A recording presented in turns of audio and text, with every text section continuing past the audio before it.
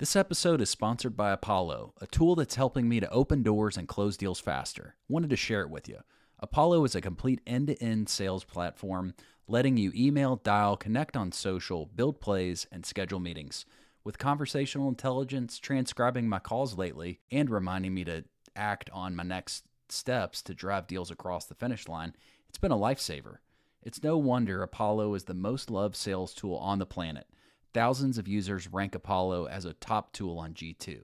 Start today completely free and see how Jesse and I use Apollo. Sign up in the show notes below or at thesalesplayers.com/Apollo. That's thesalesplayers.com/APOLLO to start your free trial.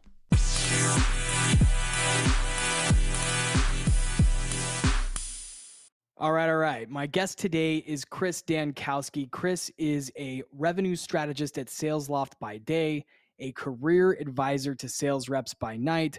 He's been an AE at Evernote, HubSpot, and Outreach, to name a few. And if you've been a longtime fan of the podcast, you know I've had Chris on the show before. In fact, he talked about going from being a bankrupt entrepreneur to being a SaaS seller at a top company. He's a personal friend of mine. I've known him now for about a decade. Today, we're talking about sales and sales careers. So he shares some insights that he's gathered around options that you have if you're burnt out in your selling role, how to sort of manage your mindset, and what paths you might consider taking once you've spent a number of years closing deals and you might be ready to move on to something new. So without further ado, here's Chris.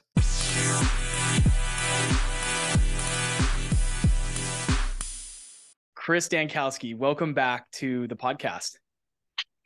Thanks for having me. Good to be back. Yeah, so for the listeners, just a little bit of context. If you haven't heard the previous episode that Chris and I did probably about a year and a half ago, we talked about Chris's career starting out as a small business owner, bankruptcy, and then ultimately he landed himself in the software business. Along that journey, he and I met in my first SaaS role at an e-commerce company out of Austin, where we were doing very highly transactional SMB sales. So here we are again. And Chris, tell us what you've been up to the last couple of months. Yeah, sure. So when we initially talked, it was like shortly after I had pivoted out of sales entirely and got into strategic consulting. And since then, just over the past, I think, 5 weeks, I landed a job as a strategist with Salesforce. So I work in a team with a bunch of other people on 3 of their most highly valued strategic accounts to really just help them be more effective with the platform. And it's awesome. It's the same work I was doing before, except like for an agency that was both an outreach and SalesLoft partner. So now I'm captive at SalesLoft doing it. I made the switch because I wanted to like challenge myself, and also like I'm a logo collector. So it's kind of like I've worked at Outreach, now I'm at SalesLoft, and it's just awesome. It's a dream. I'm really curious, how difficult is it to transition from being in a closer role or maybe even an SDR role into doing something like you're doing right now? Do you feel like you brought some special sauce to the mix, or was it network connections? Give us an idea for anyone out there listening who might be considering that as an ultimate career path. Yeah, and this is like part of what I've been doing is kind of like, my side thing, right? Like you have the podcast, and I've been doing kind of like career coaching for sales reps over the past 9 months, both teaching them to like, how do you get an awesome job at a place like Outreach or HubSpot, places I've worked, or how do you just get entirely out of sales if you're burned out? And one of the things I recommend is to like really try to you want to pay attention to like your passions, like got a gnat in here, Austin, springtime, but like really pay attention to the things that like really charge you up and energize you, but also at the same time try to juxtapose those against where is your expertise, right? So for me, like selling at Outreach and then selling at HubSpot to a slightly lesser degree, where you're selling a sales engagement solution to sales leaders, sales operations leaders, learning about like their gaps, their problems, their fears, their nightmares, their challenges, their dreams, and helping them solve those problems for a good, over 2 years of my career collectively doing that. And just, being like admin certified on those platforms and things like that, and understanding the technical inner workings, it just gave me more expertise in sales engagement than like, your average person on the street, right? So I was able to leverage that expertise to get into consulting. So yeah, that's how that works. And the first job was network driven. It was, a colleague of mine, Dave Brashears, we worked at Outreach together, and it was like, dude, come work here. Like, what are you talking about? Like, you get it. Like, this is what we do all day. You can talk about this stuff. So it was awesome. In a role like the one you're in right now, is it commission based? If you don't mind sharing, we're really curious what No, the structure is on that, or is it just kind of a flat salary with maybe a bonus for like yeah, that at the end of the yeah. year? It's project based work. I get a fat salary that I negotiated. I dragged them over the coals for it, and I get a nice quarterly bonus too, as long as I'm like doing good work, which I'm confident I'm going to be doing good work pretty regularly. No, that's really cool. And this is a topic that I know I've done some soul searching on, right? At different points in my career, I thought to myself, how many more years can I do this? I'm just being, super transparent for there's been some high highs and low lows. I want to talk about that aspect of selling a lot more, especially in tech. Because, after you've done it for 10, 15, 20 years, it can really start to wear on you. It can start Yeah. to, and so the daydreaming starts of what could I do if I were to stop doing this? It's really, really hard to stop because Mhm. tech sales is such a lucrative career field. It's such a good life.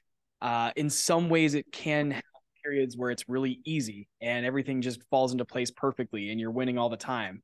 But then then you can go through a period where you're struggling and you're missing numbers and things like that. So what I want to kind of hear about from you today is what some career options are. Maybe we'll cover a couple of different things. I know we want to talk about how you can land your dream role in tech sales to start to kind of build that lifestyle so you can then start to think about what comes next. And then let's talk about, what are some options for people that are that want to transition out of sales at some point. And most of the people I know that start to get into, I hate to say specific ages, but the reality is I think a lot of my colleagues are kind of in their late 30s now, heading towards 40s. And a lot of them are thinking about how many more years can I do this and what comes next? And if you're not going to get into a leadership role in a company, can I keep being an account executive or a field sales rep for another 10, 15, 20 years when I'm already 41, 42? How many more years can I do this? So yeah, I want to hear kind of your thoughts on this. It seems like you've been pretty entrenched. You've achieved a lot of it. You've worked at some amazing companies. You've worked with a lot of reps who have done a bunch of different things. So I definitely want to maybe we start with the pivoting. Yeah. Start with pivoting, then we can go into kind of landing a dream role. Well, and just like you hit the nail on the head on a lot of things, and it's like sales is always a largely a mind game, right? You have to be mentally strong. There's, like you said, the high highs, the low lows. My first sales mentor, Matt Harless, in San Diego, he was like, you just got to stay right in the middle all the time. Like, don't celebrate when you crush quota.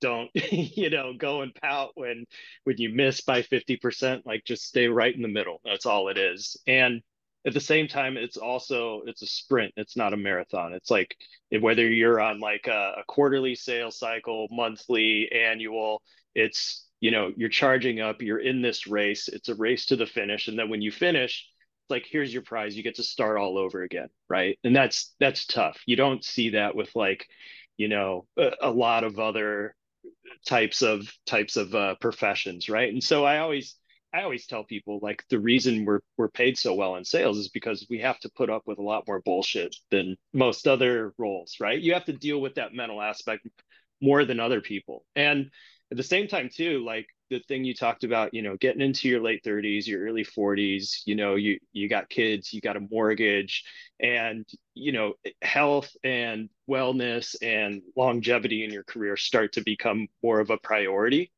And you start thinking about like, yeah, how much longer can I do this, or what's next, or like, do I want to be 60 and an account executive and just grinding it out still? Can I do that? And it's like, for a lot of people, no. And like, if you were like me as a rep, like, there's almost like shame when you start thinking about those things. Like, am I a loser? Like, am I not good enough for this? Like, because we're competitive by nature. That's why we do good in this profession. But, it almost feels like you're taking a loss. But that's not it. Like, I don't think the profession was designed for someone to come in at 22 and, sell their ass off until they're 65 and then retire. I think it's very much for most people in the profession, maybe more than half, but less than 75%. It's like a stepping stone to something else. So the other part of your question, like what comes next and how do you figure that out? There's, I mean, the obvious ones are like leadership, manager, director, VP.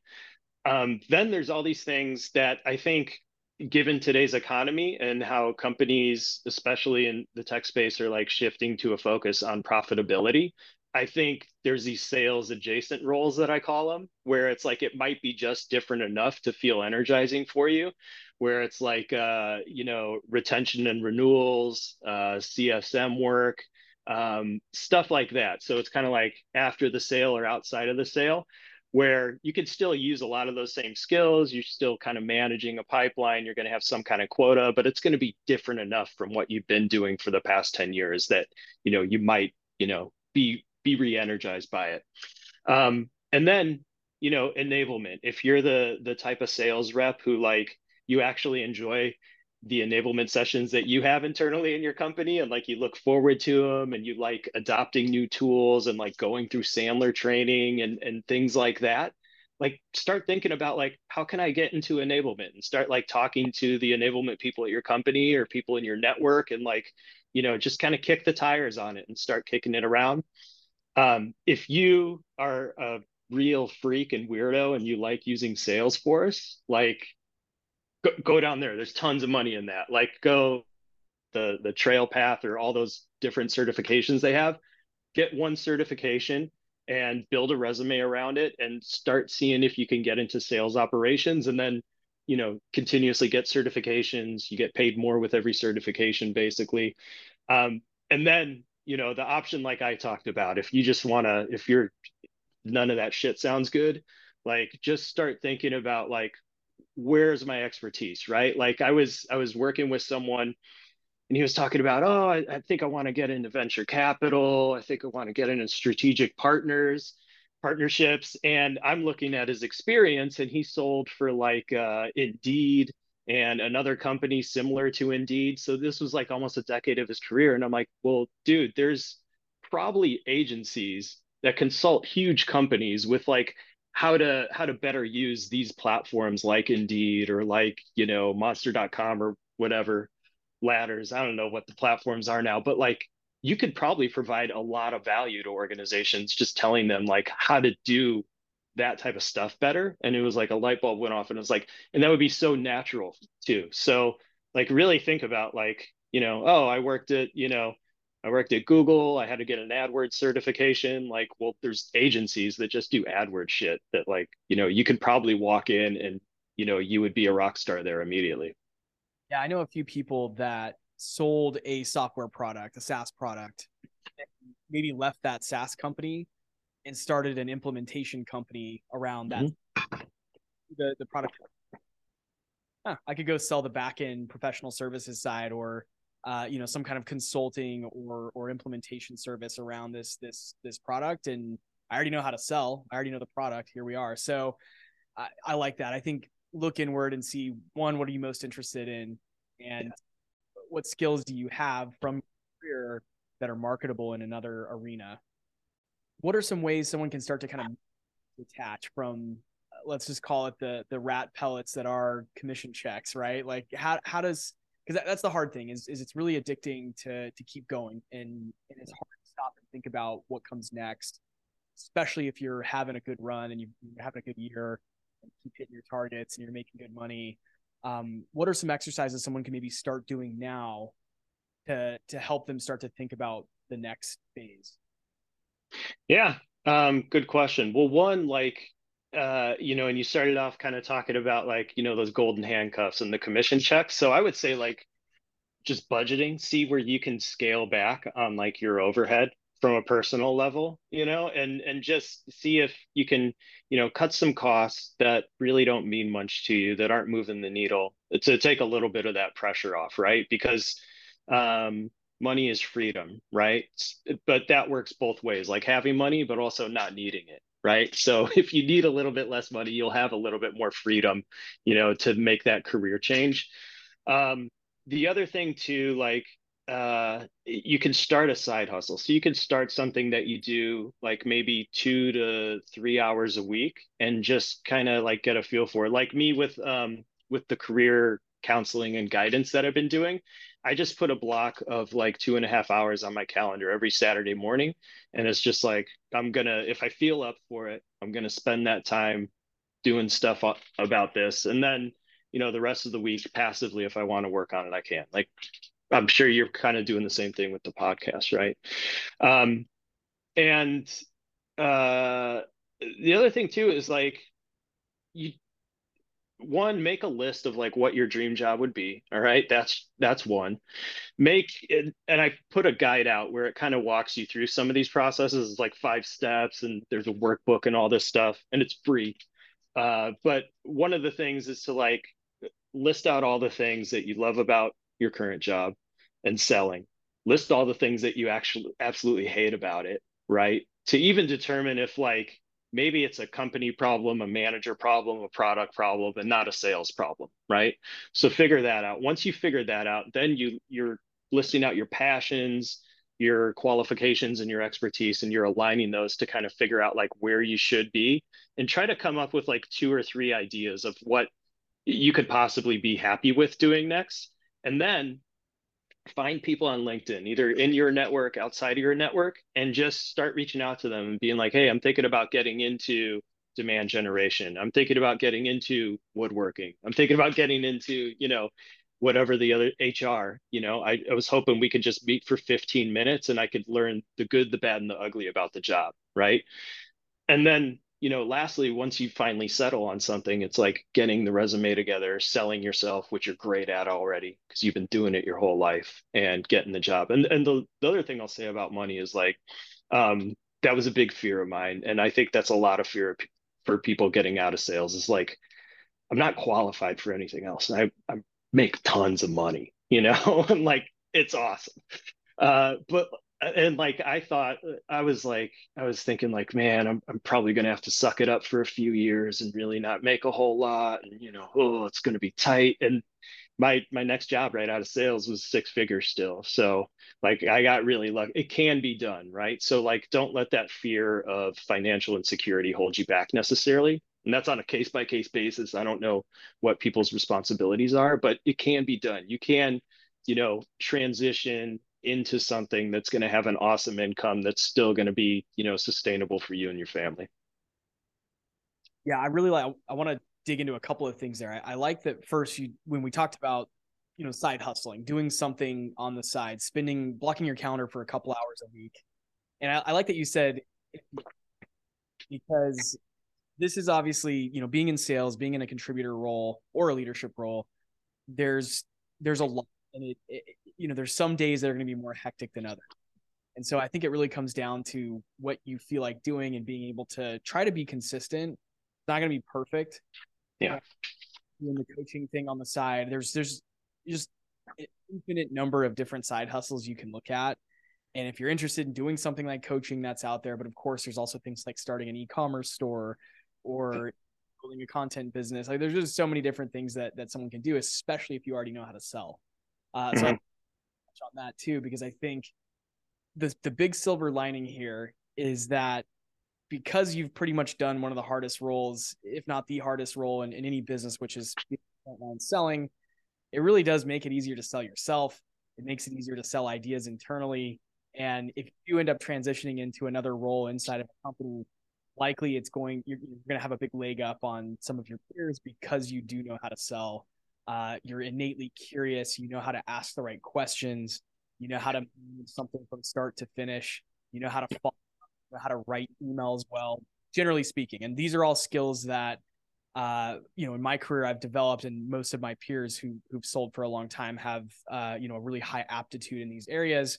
And those are very much transferable into other parts of the business. Again, marketing and revenue, rev ops. There's so many different things you can do, and all of those same skills are going to transfer. 100%. Yeah, I think sales is one of the most transferable, skills, crafts, whatever. Sales and writing, really. So, like, you hit the nail on the head. And the other thing I would say is like, you know, treat it as like a fact-finding mission. You're trying to figure out what to do next and allow yourself to be really super, super curious. And like, don't think of any of your ideas as like stupid trash ideas. Like when I first decided I was getting out of sales, but I had no clue what I was doing next, like I was leaving no stone unturned. I was thinking like maybe I want to go into woodworking and start making furniture. And I started emailing like woodworking places in Austin, being like, do you need an apprentice? Like, I'll work for free. I know sales. I can help you with sales. And like, you teach me the craft. And it never went anywhere. But, I was still like making the initiative and just kicking the tires on it. And then through that process, like you'll feel it in your gut. You'll like this feels right or this doesn't feel right, and it'll be evident for you. The other thing too, I was like, well, like sales I don't like, but I like being close to the money, aligned with revenue. And so I was like, my first thought was, oh, marketing. Like I should just get into marketing somehow. And it seems like it would make sense. Like you're in sales, marketing should be an easy transition, but it turns out it's not super easy. But I went and I got a bunch of marketing certifications, like really hard ones, and like spent hours a day going through all these like e-learnings and getting these certifications. I built a marketing resume. I talked to a bunch of people in my network. I had a couple interviews for like content marketing jobs. And during those interviews, it was like I felt myself not being nervous before the interview or excited at all. There were no butterflies. And then kind of having the interview and having it go good, but also thinking in the back of my head, like, I hope they don't offer me a job because I don't think I'm like confident enough to turn it down at this point. So it was, just be curious, try everything, but like listen to your gut too. And it's going to be a process. It's not going to be like a smooth, kind of thing. But what you're really looking for is like direction. You're going from something you can do in your sleep, you're comfortable with, to like something brand new. Just like when you first got into sales, it was like maybe it wasn't something you dreamed of or thought about for a long time. It was just like a buddy told you, hey, I'm doing this thing, I'm making tons of money, like you want to do it with me. Yeah. So I want to transition a little bit into landing dream opportunities, specifically something you mentioned, which is, even after you left sales, you still managed to land yourself your opportunity in a non, but maybe focus on selling roles for the moment here, because I think, first of all, I have a really diverse audience that I understand. Most of my listeners come from different stages of their sales career, different points in their sales journey. But there's probably a good fraction of my listeners out there who are not yet making six figures in sales or corporate in general, right? What are some ways that someone out there listening right now can start to target in and pursue high paying opportunities? And when I say high paying, I mean six figures and over, multiple six figures, and the sky's Yeah. What are some skill sets? What are some steps they can take right now to start to prepare for that? Yeah. So one, you have to like have a clear vision of where you're headed. So it sounds cliche, right? And I probably get like people rolling their eyes when I say it because it's like, yeah, no duh, but a 5-year plan, like set a North Star is like kind of your pie in the sky dream and give yourself like see what you would need to do to get there in 5 years. So for me, I was in San Diego. I was working in a legit boiler room. Like there was no CRM. You were faxing invoices to people. They would FedEx checks in. You would take the credit card over the phone and write it down on a slip of paper and then give it to a boss who would run the credit, like crazy stuff. But like I came up with this dream, like I want to be an account executive at Google, right? And like I didn't even know what that meant really, but I was like, I thought Google was the best company ever, and I was like, yeah, if I could be an account executive there and sell to like huge corporations, like that would be it. And so I just thought about like okay, let's take a step backward. Like, what do I need to do? So what you do is you find someone that has that job on LinkedIn, and you look at their job experience and you just track it back. It's like, okay, what did they have before that role? What did they have before that? What did they have before that? And compare where you are to like their past experience, and keep going down their experience until it aligns, and then just sort of copy their path. So if it was like account executive at Google, SDR at Google, inside sales rep at, whatever, Yelp, and then, boiler room. And it's like, okay, I need to be an ISR at Yelp and I need to crush it for 2 years. And then I need to get into Google as like an ISR and SDR, and I have to crush it for 2 years. And then I can be an account executive at Google. So now I have to figure out, how do I come up with a resume that's going to take my experience and make it attractive enough that I can get in at Yelp and get that ISR role, right? And I'm just like giving a hypothetical, but that's the framework that you would use. And also, like, again, like, do your research, kick the tires, like reach out to that person that isn't a Google, and be like, hey, this is my dream. I would love to do it. I would love to, like, hear about what your day to day is. And maybe it sucks. Maybe it's a nightmare. Maybe it's not what you thought it would be. But, nowadays, like, there's all these tools like RepView and Bravado and Glassdoor, and you can do like a lot of research. So, do the research, figure out what you want, set that North Star, and then figure out, like, can I get there in 5 years, and how would I do it? And do it by looking at someone who's done it, and, follow their steps and copy them. Yeah, this is great advice, and it's something that I've been doing for a long time. And I don't just do it. Fortunately, there's LinkedIn out there. I can go look at people that I admire in the industry, and try to reverse engineer their career, and really map out how they got to where they are. I would, if I were out there listening, I would be doing that. Find people that you admire. Maybe you know them. Maybe it's your manager. Maybe it's your VP of sales.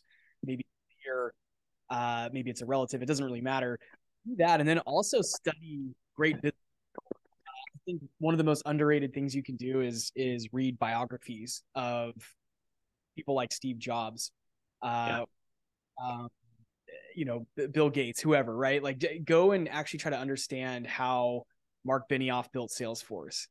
And all of these people have biographies. So even though you may not be aspiring to be the next, Steve Jobs, it's still really interesting to kind of read biographies and read and reverse engineer people's careers, right? Yeah. And ever get to the CEO level of a company like Apple, it's still really interesting to kind of gather insights about how people did what and what that progression looked like. So that's one of the things that I've done. The other thing that I'll add to what you're saying is, early on in my career, I had someone tell me that I should write down what I wanted to achieve for the next 5 years. And kind of to your point, but literally take out a pencil and write it down on paper, because there's a psychology in actually putting it down on paper and jotting it all out and saying, by age 30 or by 2020, whatever, I want to be here doing this, working at Google, right? As an account executive, making 150K or whatever it is, right? So actually be really specific. And here's where it gets fun is I started doing that probably about 2014 or 2015. And now I wrote it down, but I also made a copy of it in my iPhone on my notes app. And I still go back and look at it, and I'm like, that's pretty cool. In 2015, I wrote that this would be my goal, and I actually did it. Or I maybe like over it. And then honestly, there's some years where I didn't hit it and had to come back to the table and say, maybe that was not the most realistic goal. Maybe I was being a little too ambitious. So right, be very specific, say, I want to be selling this type of product. I want to, and this, by the way, it doesn't just apply for career stuff. It can be financial. I have some fitness goals in my notes app that said I needed to be able to do this and lift this amount of weight or whatever it was. So you can get really specific on what those goals are, but write them down. There's a real power in being able to actually jot those down. And then you can go back and look at them in a couple of years and say, oh, hey, I did that. So that, go ahead. No, I was just gonna say 100% to that. Like, I got the same advice from a Brian Tracy book, and it was like, 10 things, and write them down and copy them like every morning.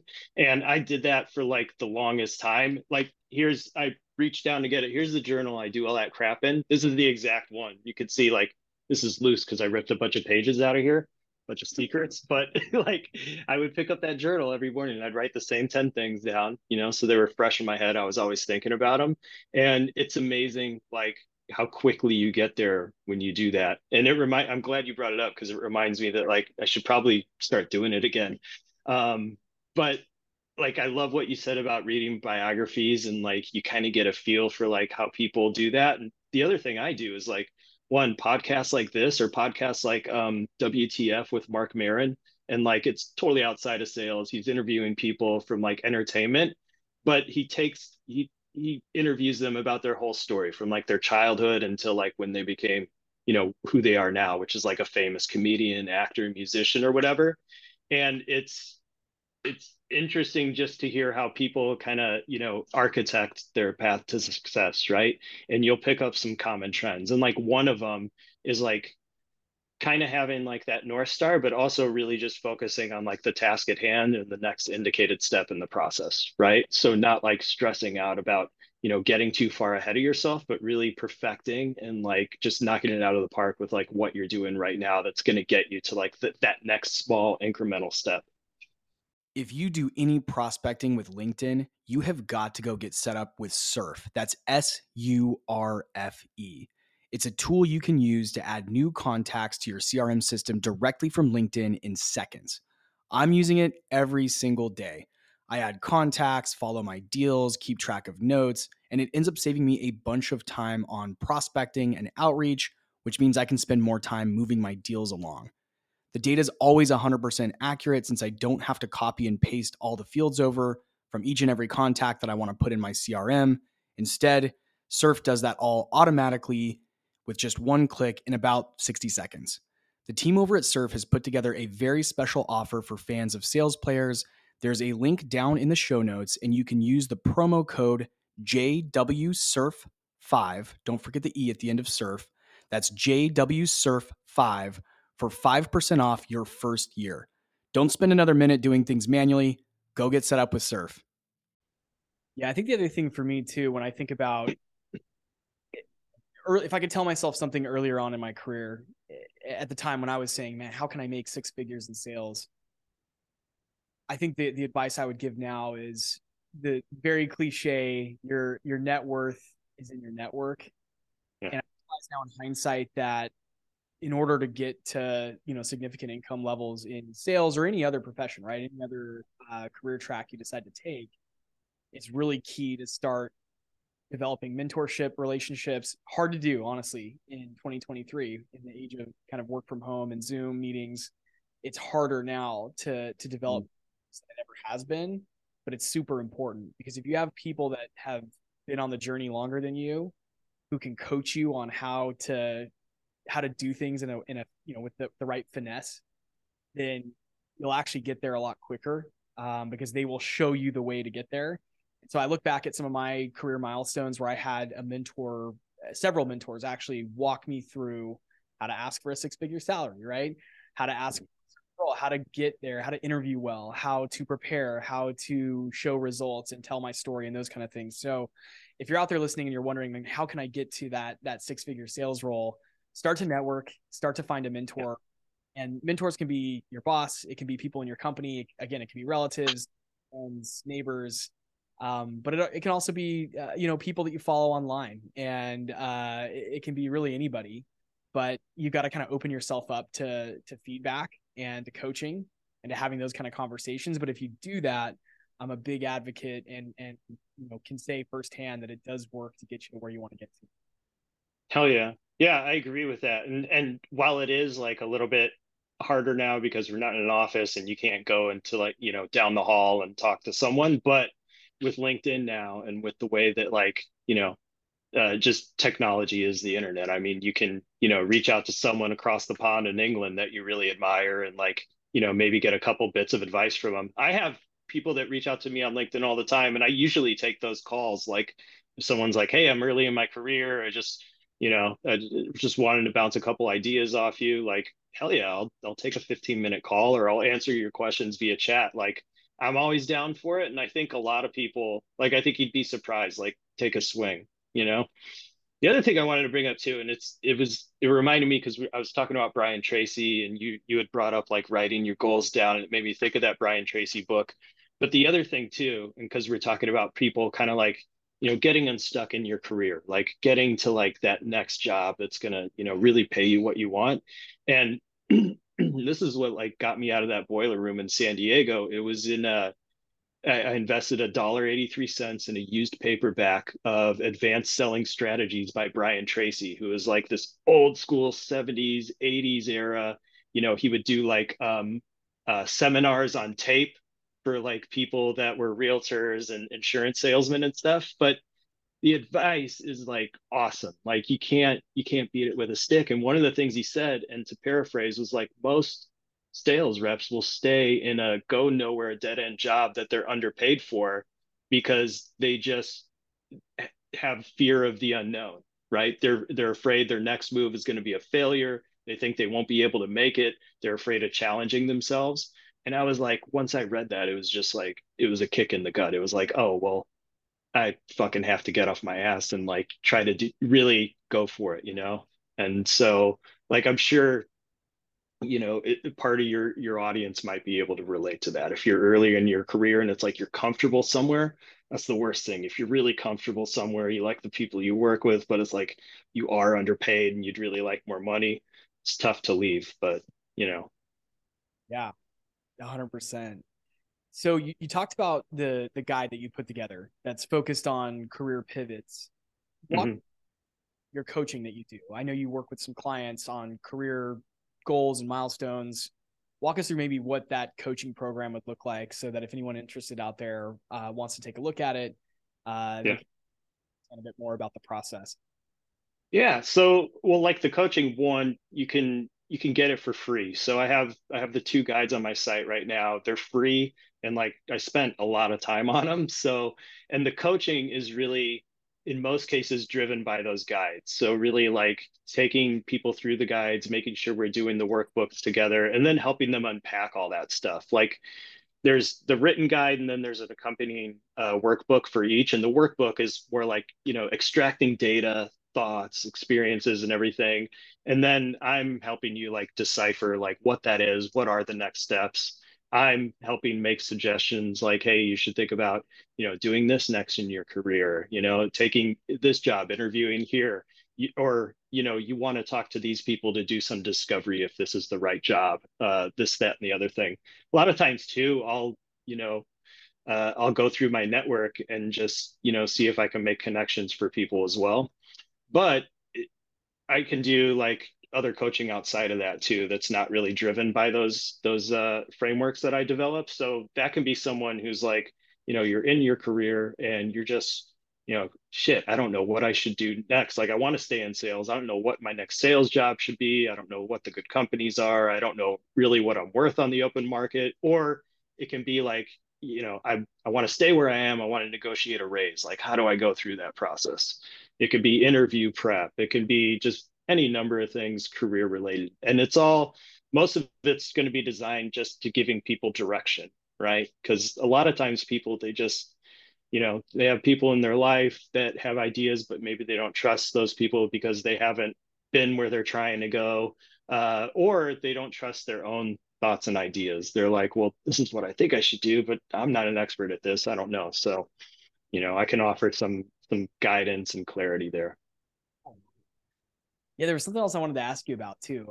First of all, your social media game, your LinkedIn game has been awesome. I really love seeing the memes in my new you posted something a while back that really struck a chord with me. I want to get it out there, and it was about how quotas get set in Oh, modern SaaS company.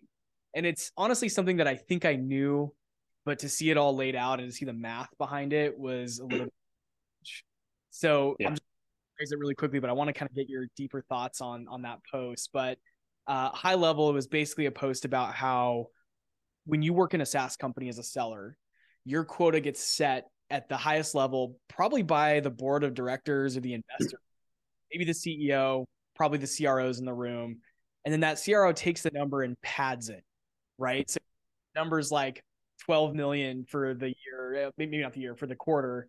they'll pad it a little bit and then kind of pass it down the chain. So at the end of the day, the reps are the ones kind of carrying the brunt of the revenue goal for the company. And if they miss, it's likely designed to where their leadership doesn't miss. But maybe like expound on that a little bit, because I think this is an important topic that a lot of people need to understand. And after you kind of explained your thoughts on it, I'll share why I think it's important to know this.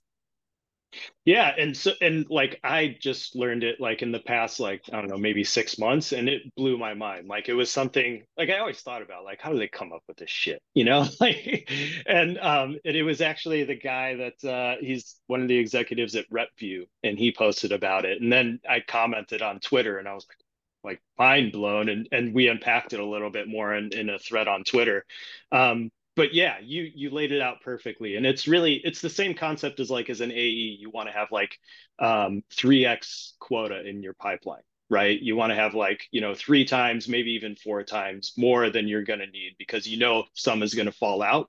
So at the executive or the board level, they do the same thing with quotas, figuring that like, oh, there's going to be maybe market conditions, like we've seen that a lot in the past 4 years, or there's going to be rep attrition or something like that. So we have to protect ourselves against those things. So, you know, the goal is really 10 million, but you know, the CRO is going to say, well, you know, from my 4 VPs, I'm going to need instead of 2.5 million each, I'm going to want, you know, 3.25 each, right?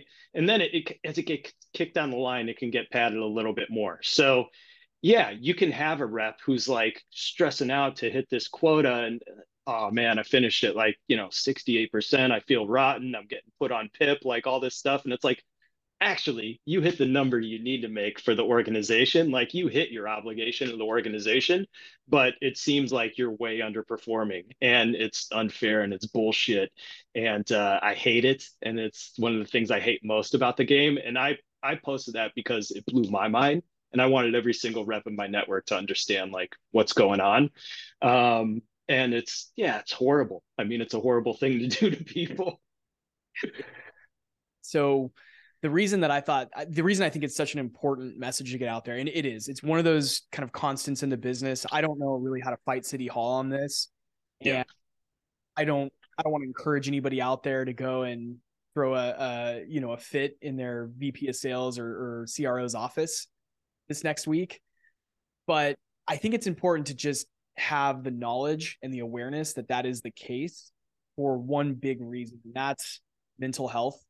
Because, and we've probably talked about this, you and I've had guests on the show that talked a lot about mindset and mental health and trying to stay mentally strong in this game.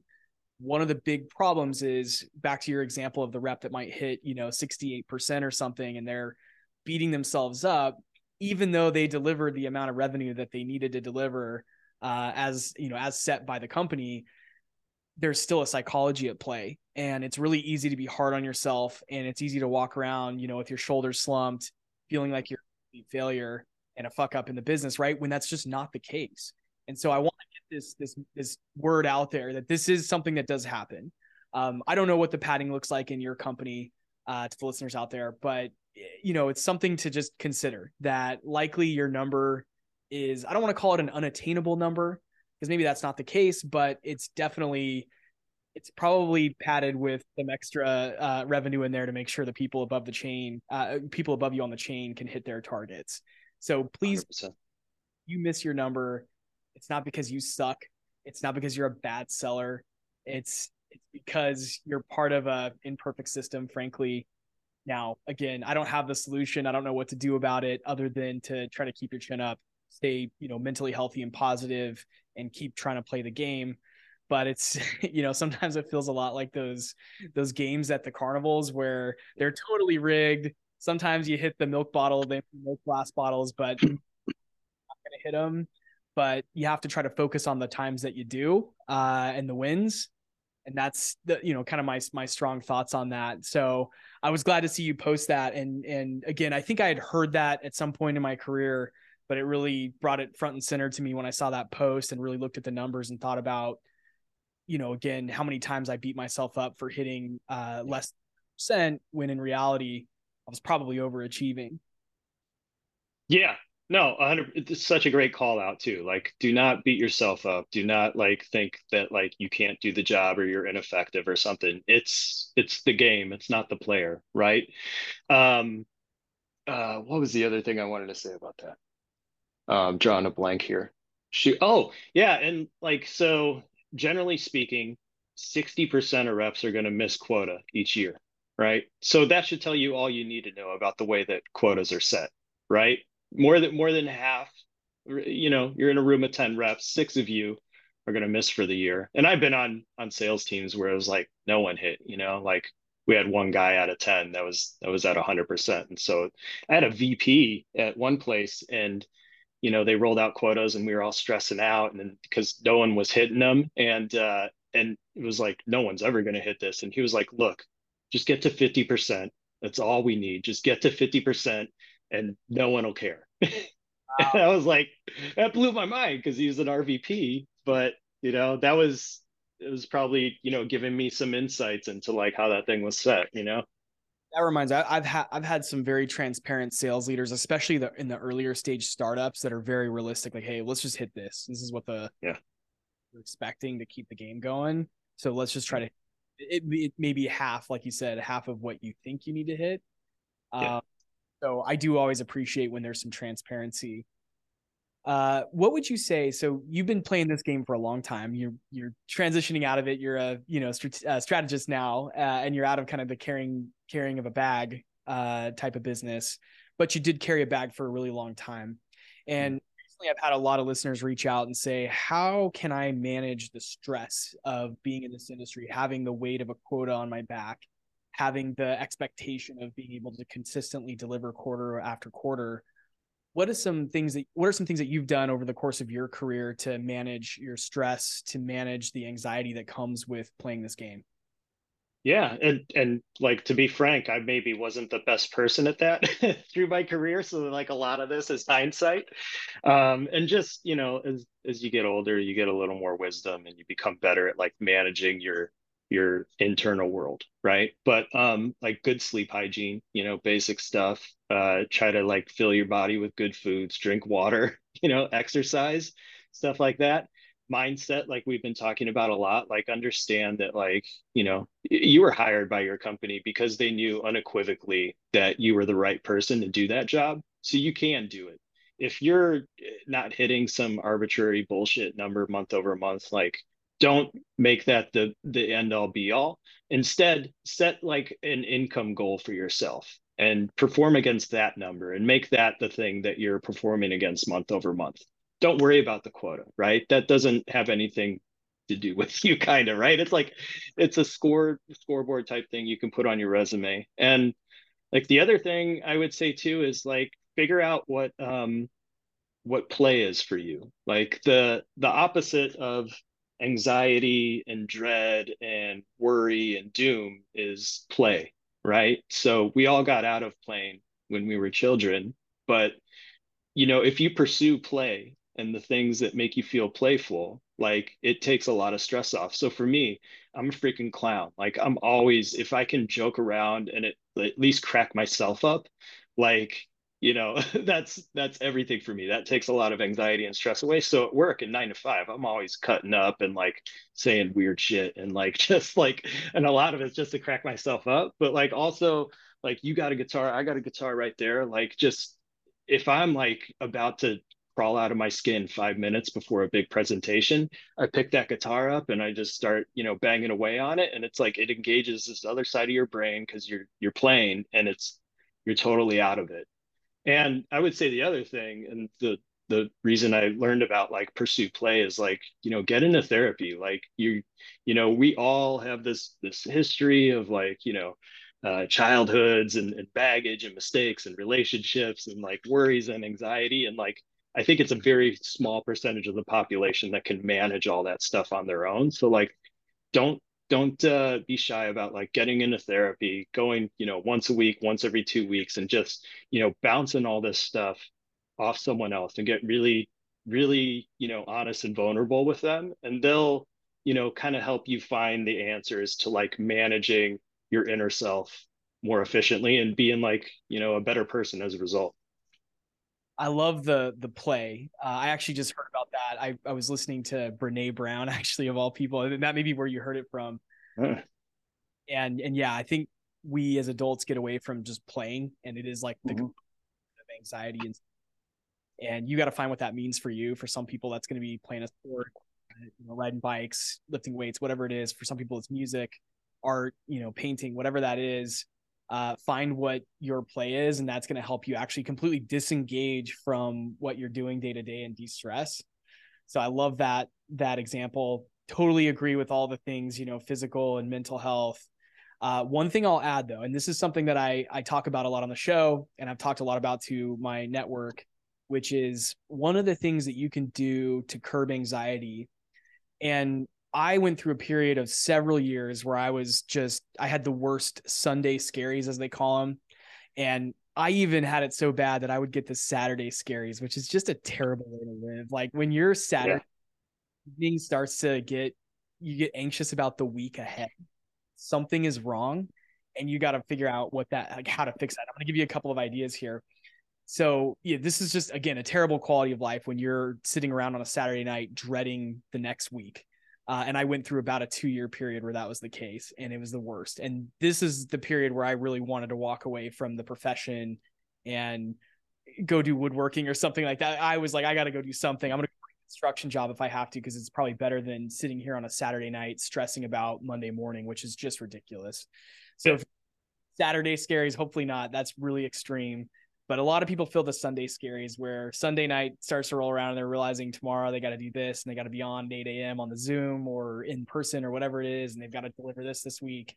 If you're feeling that, one big thing that helped was I now block just not even an hour, usually like a half hour is enough.